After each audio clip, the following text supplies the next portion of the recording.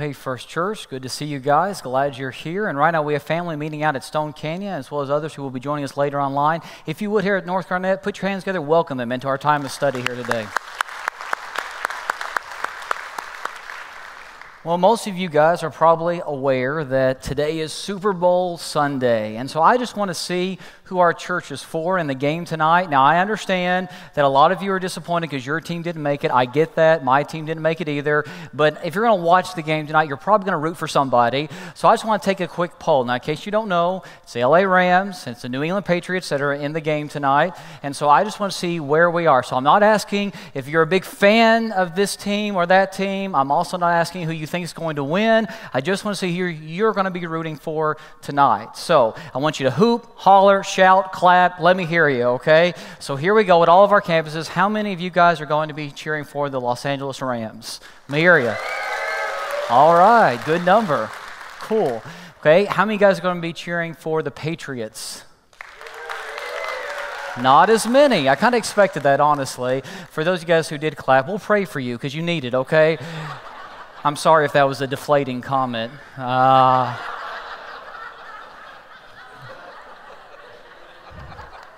Good dad joke right there, you know? Okay.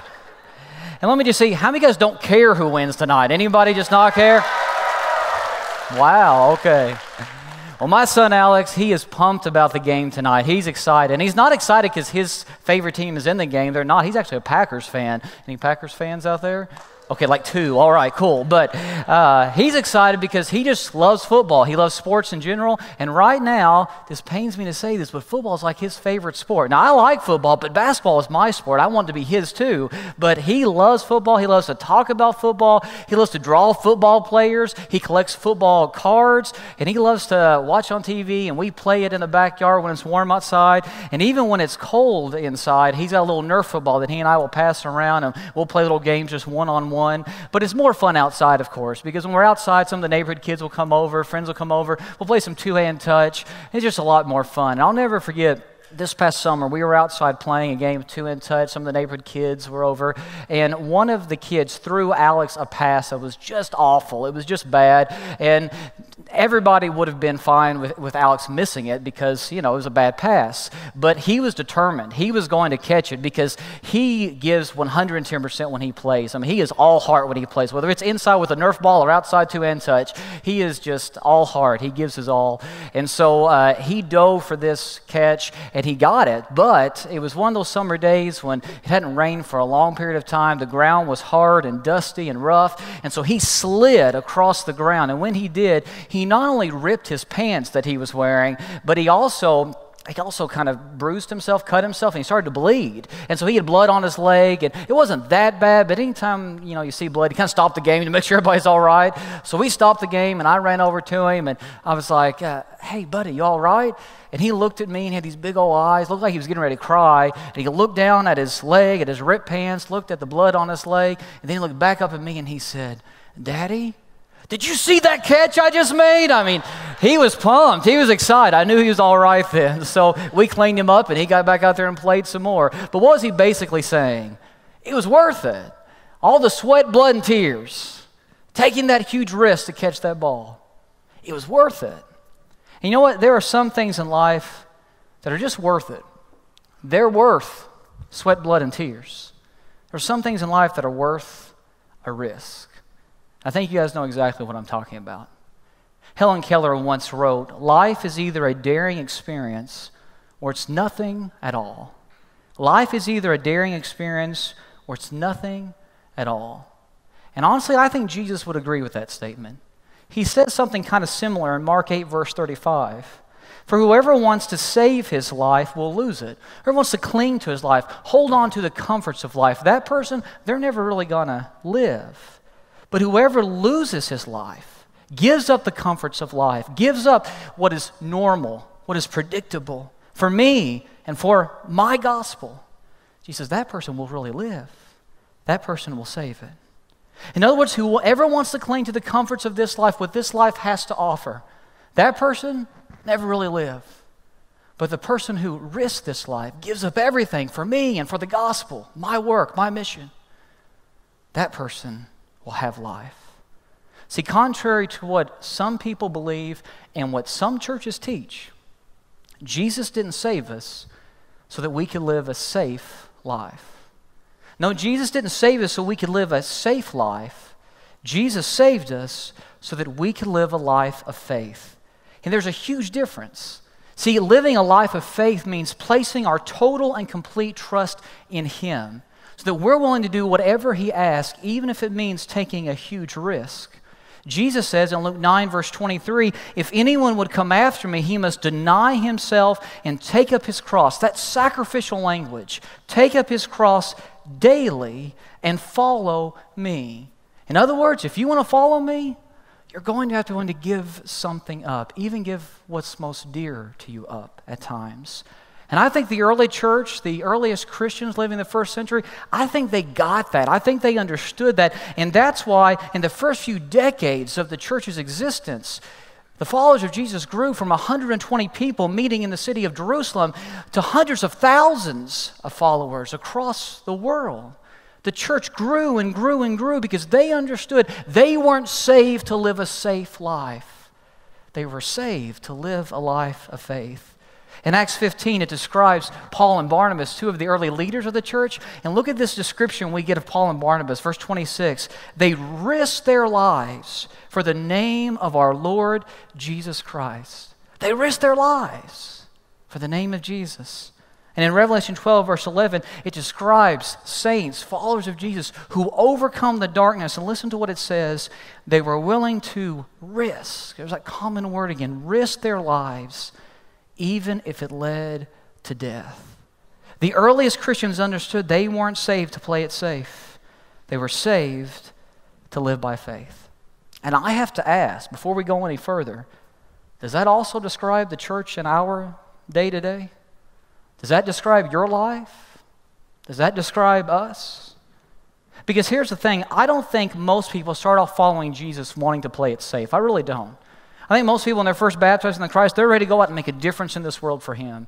They're ready to go out and change lives. They want to love people like Jesus. They want to take risks for Him. They want to live by faith and go the extra mile to serve Him. That's how most of us start our walk with Christ. But over time, as we experience obstacles and pressures start to mount and life happens, I think we tend to play it more and more safe. And the reason why that happens is because over time, I believe our picture of Jesus, our image of Jesus, starts to shrink. Over time, our picture of God becomes smaller and smaller. And when your picture of God is small, then you do small things for Him. And I think that was the case for the Israelites during the period of the Exodus, which we've been studying here on Sunday mornings at First Church. And we see this happening over and over again in their Exodus journey, but we especially see it right before they get ready to enter the Promised Land. So we're going to be in Numbers chapter 13 and 14 this morning. We're actually not in the book of Exodus, but the Exodus narrative continues in the book of Numbers. There's some added detail there. So if you want to look up Exodus 13 and 14 on your Bible app on your phone or tablet, or follow along in the First Church app, or just look it up in your Bible that you have with you, go ahead and do that. It'll also be up on the screen behind me here in just a minute when we get there. But if you haven't been with us during the past few weeks, let me update you on where we are in this narrative. You see, the Israelite people, they were enslaved in Egypt, and they were being oppressed and abused as slaves. So God decides to come to His people's rescue. So He sends this leader named Moses to go and deliver the people. Moses stands up to Pharaoh. Pharaoh won't listen, and so God miraculously rescues His people by sending plagues upon Egypt. Eventually, Pharaoh lets them go, and God again miraculously rescues the Israelites by allowing them to cross through the Red Sea on dry ground. He parts the Red Sea, and then when the Egyptian army follows, because Pharaoh changes his mind about letting them go, God closes the Red Sea up on the Egyptian army, and the Israelites never have to worry about the Egyptians again. And so then God continues to lead His people through the desert, and God provides for them. He gives them food miraculously from heaven. He miraculously provides water for them. He also leads them with a pillar of cloud during the day and a pillar of fire at night.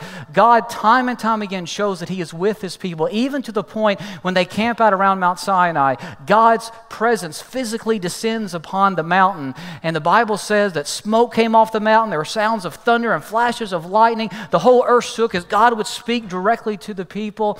Over and over again, God proved that he was with his people. And over again, he rescued them. He delivered them from the obstacles they faced along their journey.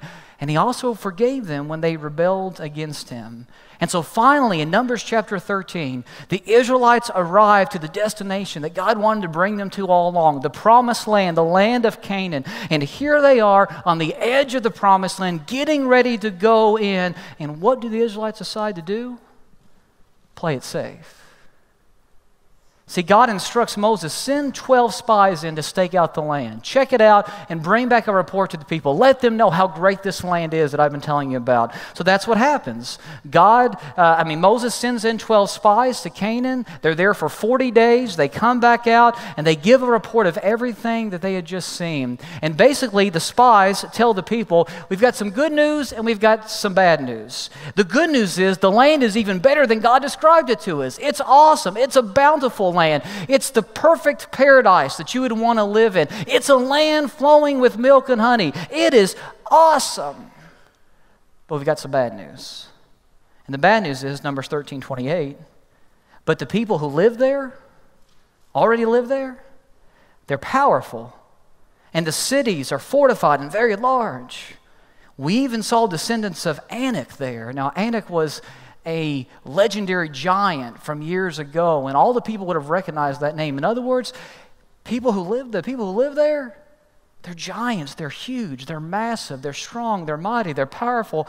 And the spies go on to say in verse 33 of chapter 13, we seemed like grasshoppers in our own eyes compared to them, and we looked the same to them.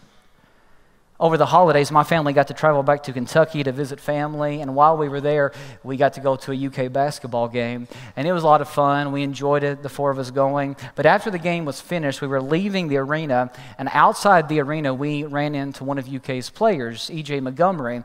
And normally, you don't get to see UK players. I know I've been to OSU games here and Tulsa games here and different sporting events here, and sometimes the players will just walk out after the game, you can get autographs, whatever. They don't do that at UK. They're like rock stars, and so they're surrounded by security. You can't get close to him. But it just so happened as we were walking out of the arena, E.J. Montgomery was there. And so we went up to him, got an autograph, and Alex wanted his picture with him. And so after we took the picture, I looked at it. It was a good picture, but I thought it was hilarious. Here it is. I've got it up on the screen for you. And you can see there's E.J. Montgomery, 6'11", and little bitty 5-year-old Alex. And I just love that contrast. And you know, when I look at that picture, I think that's how the 12 spies saw themselves when they went into Canaan. These guys are huge, and there's no way in a fight that Alex is going to beat up E.J. Montgomery. You know, there's no way that's going to happen. And they're saying, look, we look like grasshoppers compared to them. I mean, there's no way that we're going to beat these giants. Well, at least that's what 10 of them say. Remember, there are 12 spies? 2 of them, Joshua and Caleb, they say, yeah, what the other guys are saying is right. The people who live in the land, they're giants, they're huge, they're powerful, they're strong. They're not lying to you, but God is with us. And if God is with us, those giants won't be any problem for him to take care of. And so they make this impassioned plea to move forward, and the Israelites have a choice to make. Do we side with the majority, 10 of the 12 spies who say we can't do it? Or do we side with the minority, the 2 that say we can?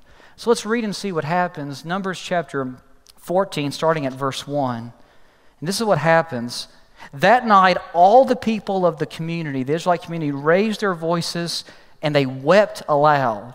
All the Israelites grumbled against Moses and Aaron. Now, who are Moses and Aaron? They're the leaders of the people, the ones that God appointed to lead, and they're trying to follow God's will here. And the whole assembly said to them, to Moses and Aaron, if only we had died in Egypt or in this desert.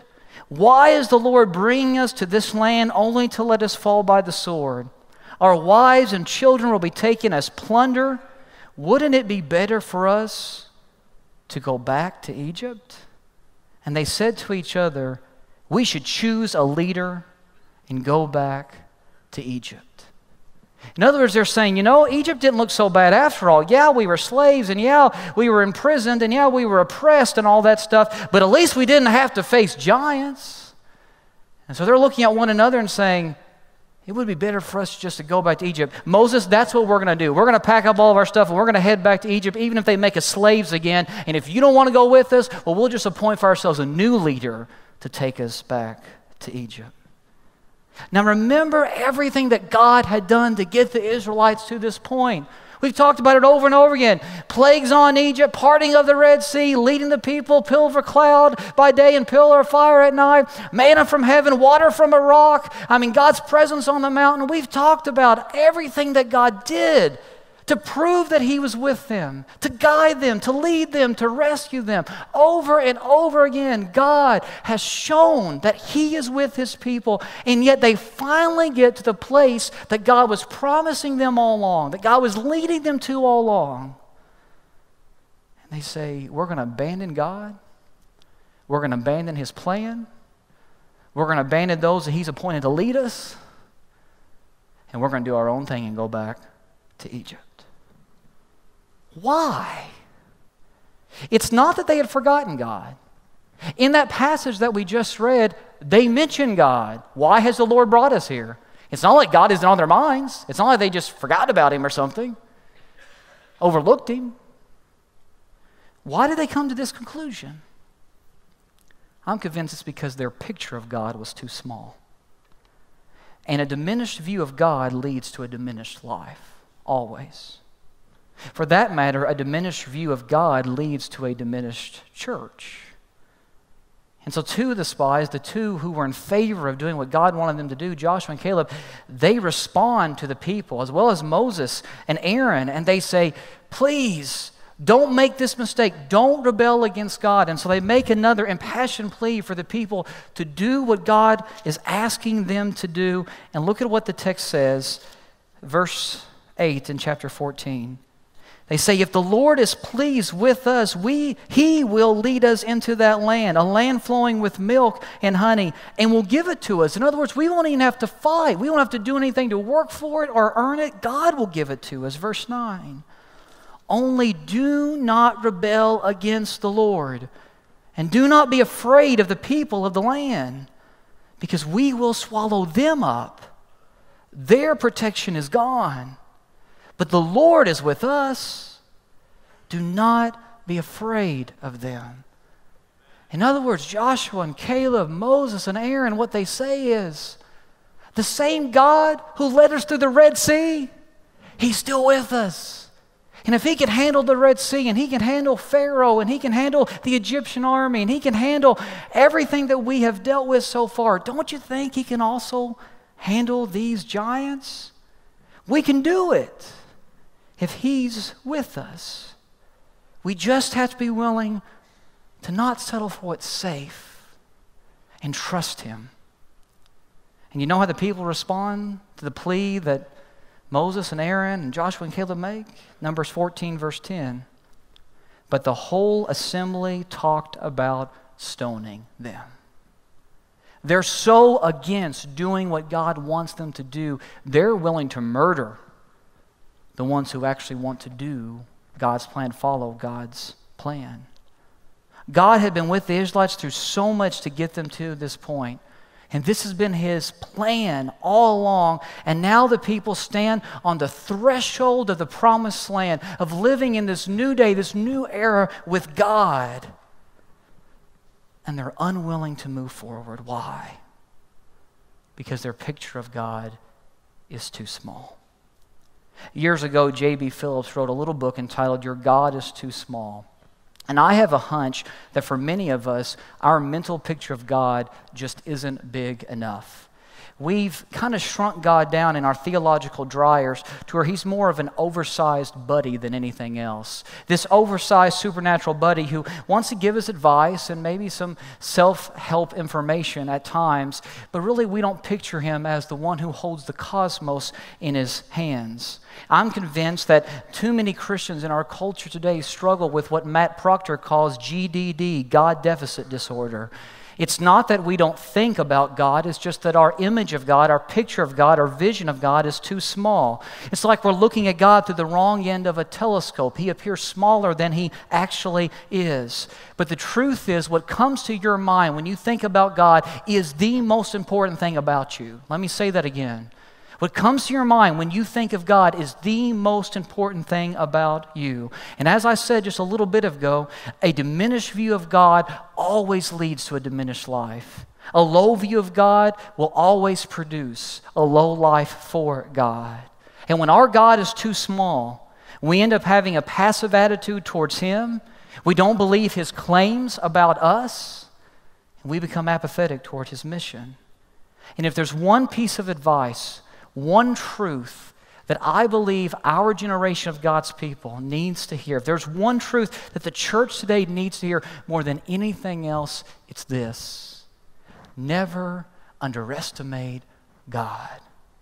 No matter what obstacles are before us, no matter what pressure is coming at us, no matter what God is asking us to do or to risk or to sacrifice, no matter what, never, ever, ever underestimate the God we serve. Because when we do, when we underestimate God, this is what happens. Three things actually happen, and we see this in our text. The first is fear paralyzes our lives. And that was the case for the Israelites. 2 different times in the verses that we just read, the Israelites are told not to be afraid. They're scared to death, and we see this in their response to knowing that there are these giants living in the land. In Numbers 13, verse 31, 10 of the spies say, we can't attack those people. They are stronger than we are. Then you jump down into 14, verse 3, and the people say, why is the Lord bringing us to this land only to let us fall by the sword? The people are scared to death. And here's the thing, they have a reason to be. I mean, the giants that they're facing, they are real. These aren't imagined giants. These giants aren't a figment of their imagination. These giants are real. And they're big, and they're strong, and they're powerful. They're intimidating, no doubt. But the problem here is the focus of the people is on the giants in front of them rather than the God who is over them. And anytime our focus is on the giants in front of us rather than the God who's over us, fear will always paralyze our lives.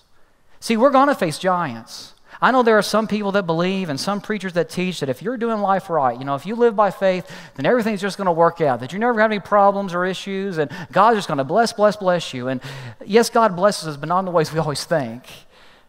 We're going to face giants.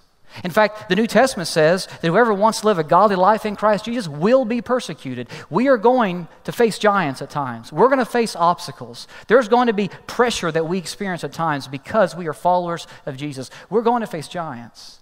But the key to overcoming those giants is not focusing on them, but focusing on the God who is above us. And that's why I believe that it's important that we regularly remind ourselves just how big, just how awesome, just how powerful our God really is. And I think that's one reason why corporate worship together as the church is so important. See, when I was a kid growing up in church, I came to church because my parents said that's what you were supposed to do. That's why I came to church. I came to church because the Bible said, do not forsake the assembly of yourselves. It was commanded in Scripture, be in church, so I came to church. You know why I come to church now? I know it's still commanded, but I'm part of the church now because I need it. I need a reality check. Because when I live out there in the world, it looks at times like evil is winning. It looks like darkness is getting the best of God's people. Just turn on the news, read the papers, get online. Darkness is out there. And the reason why I love this moment where we come together as a church is because we get a reality check. We are reminded that God is over all, that He does have a plan, that He is with His people. He has not abandoned us. We need this reminder. We need to come together and worship so that as a body together, we realize who is really on the throne. I heard someone say one time, when you feel like worshiping the least is when you need it the most. And I believe that's true. Because in the presence of our God, our fears assume their proper size. That's why regular worship is so important. It transforms our perspective. I'll never forget, in a previous church I served in, there was a time when we used to have a closing prayer every Sunday, and so different men in the church would close in prayer, and this one gentleman would close every single Sunday saying the same prayer, and he meant well, he had a good heart, but he would say, "And God, as we leave this place and go out into the real world, be with us," and then he would finish up his prayer. And you know, for a while I thought that wasn't a big deal. It's a nice prayer. But I honestly believe that what that guy said isn't right. I think the Bible teaches the opposite of that. What that guy was basically saying is, what's out there is real, but what we're doing in here isn't. I don't believe that for a second. Guys, it's what's out there that's fake. Because out there, Satan is only posing as king. In here, we recognize the true king, the Lord of Lords, the one who is on the cosmic throne. Amen. We represent the one. We remember the one. We acknowledge the one who truly reigns. It's a reality check. And I think it's important that as a church, we constantly get that reminder of how big our God is. Because here's the thing, God is going to ask us to do some tough stuff as His followers. And the only people who can do the tough stuff that God is asking us to do are those who see Him clearly. And I believe that's why the church is here, to show the world who's really in charge. To show the world that what they're living for, it's a bunch of lies that a fake king is trying to sell them. Throughout the history of the world, since the beginning of creation, God has been moving His church to this point.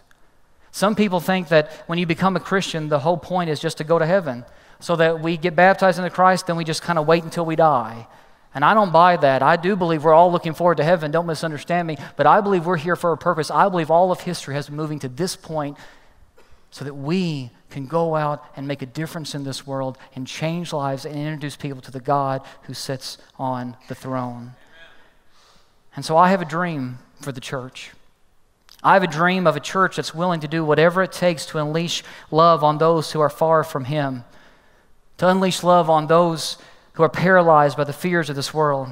I dream of a church where the skeptic, the seeker, the rejected, the lonely, the abused, the hurt, the untouchable, the filthy, the sinner, all come together and discover, maybe for the very first time, that they actually do matter to God. Instead of playing it safe with church services and trying to satisfy the consumeristic mentality that is often found in church, I dream of a church that is a spiritual trauma center where the beaten and the broken come to be healed. I dream of a church where alcoholics and addicts and the confused, those who've been wounded sexually, victims of violence, find healing in the presence of our God.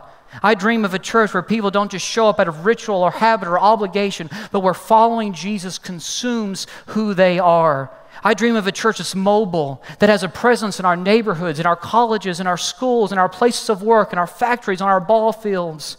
I dream of a church that sends its people out to those places where no one else wants to go, to the prisons, to the bars, to the slums. I dream of a church where people live as missionaries every single day for the cause of Christ. I dream of a church that's leading the way in breaking down racial walls, economic walls, social walls, those things that divide us so that we can all be one in Jesus. I dream of a church where marriages are restored, where families are made whole, and children are loved by their parents, and parents are loved by their children. I dream of a church where we put our own personal agendas and wants and desires aside, and we realize that we are living for something bigger than ourselves. We are living for the cause of Christ. I dream of a church that scares the socks off of Satan, that shakes the very foundations of hell, and overpowers and overcomes the evils of this world. That's the church I dream of.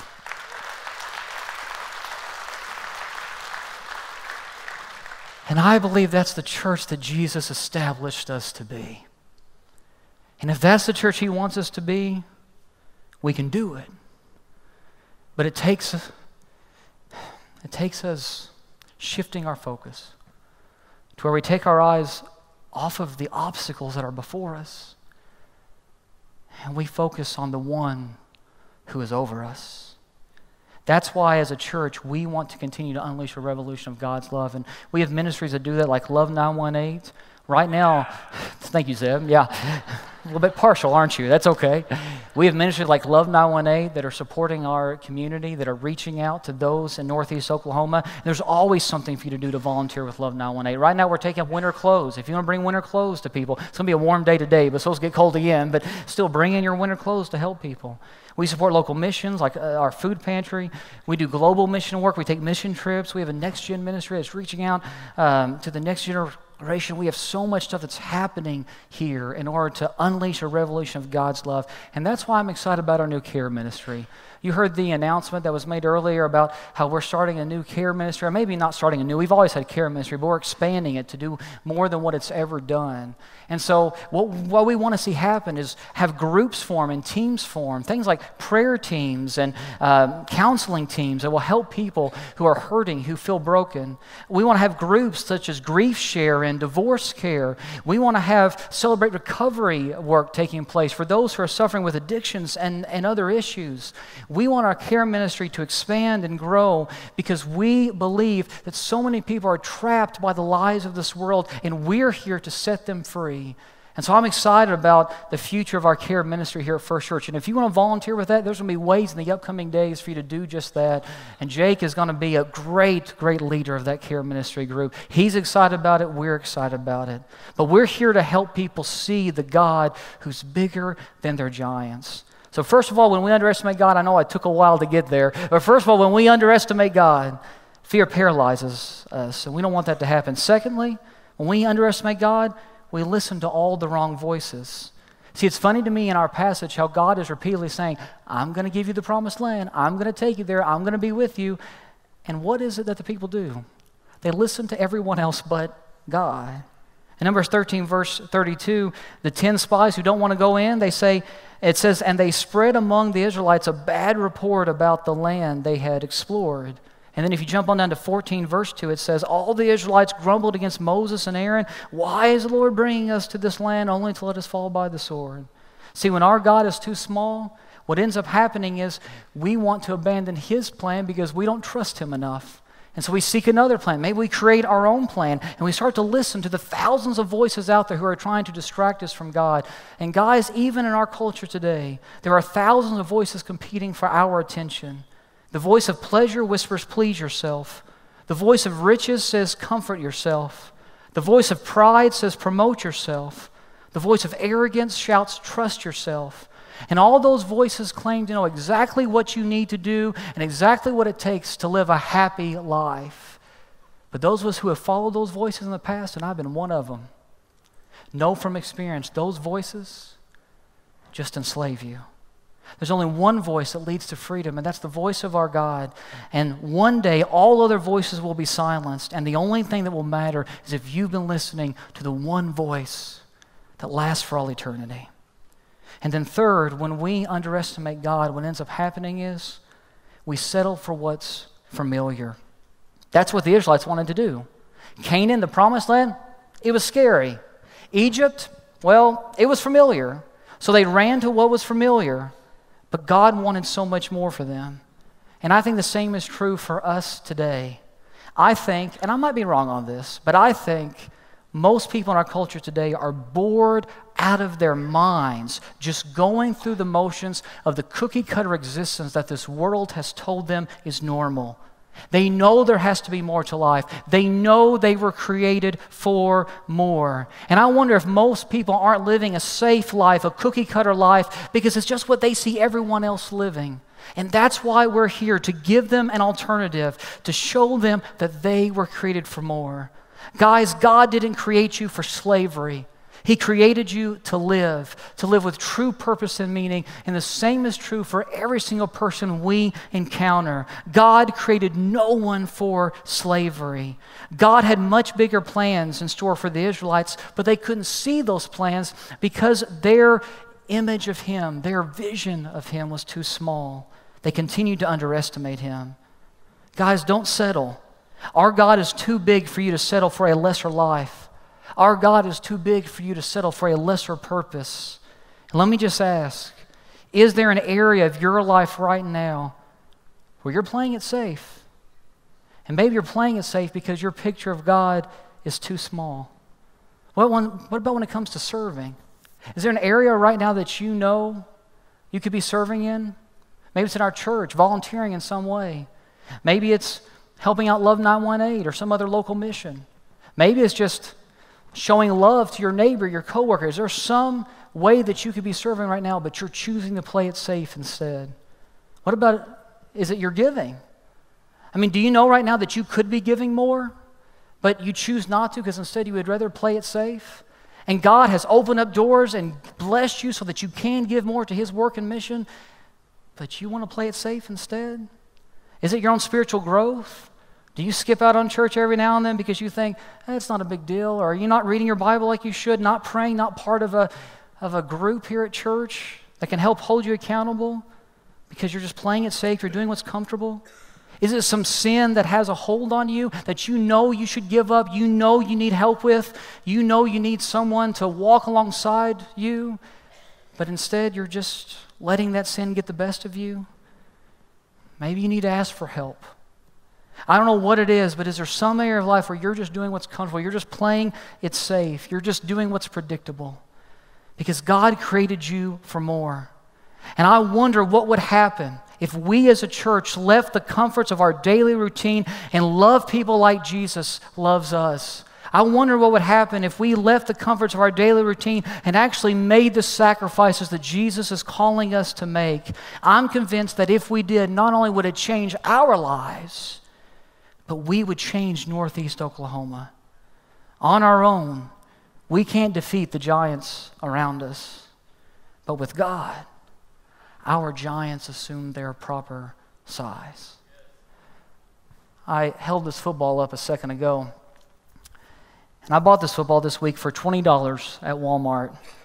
And so let me ask you, how much is this football worth? It's not a hard question, $20. In my hands, this football is worth exactly what I paid for it, $20. But put this same football in the hands of Tom Brady, the quarterback for New England. All of a sudden, this football is worth $29 million plus bonuses and endorsements. Put this football in the hands of Aaron Donald, the defensive tackle for the Rams. All of a sudden, it's worth $41 million a year plus bonuses and endorsements. It all depends on whose hand this ball is in. Guys, a shepherd's staff in my hand is nothing more than a walking stick.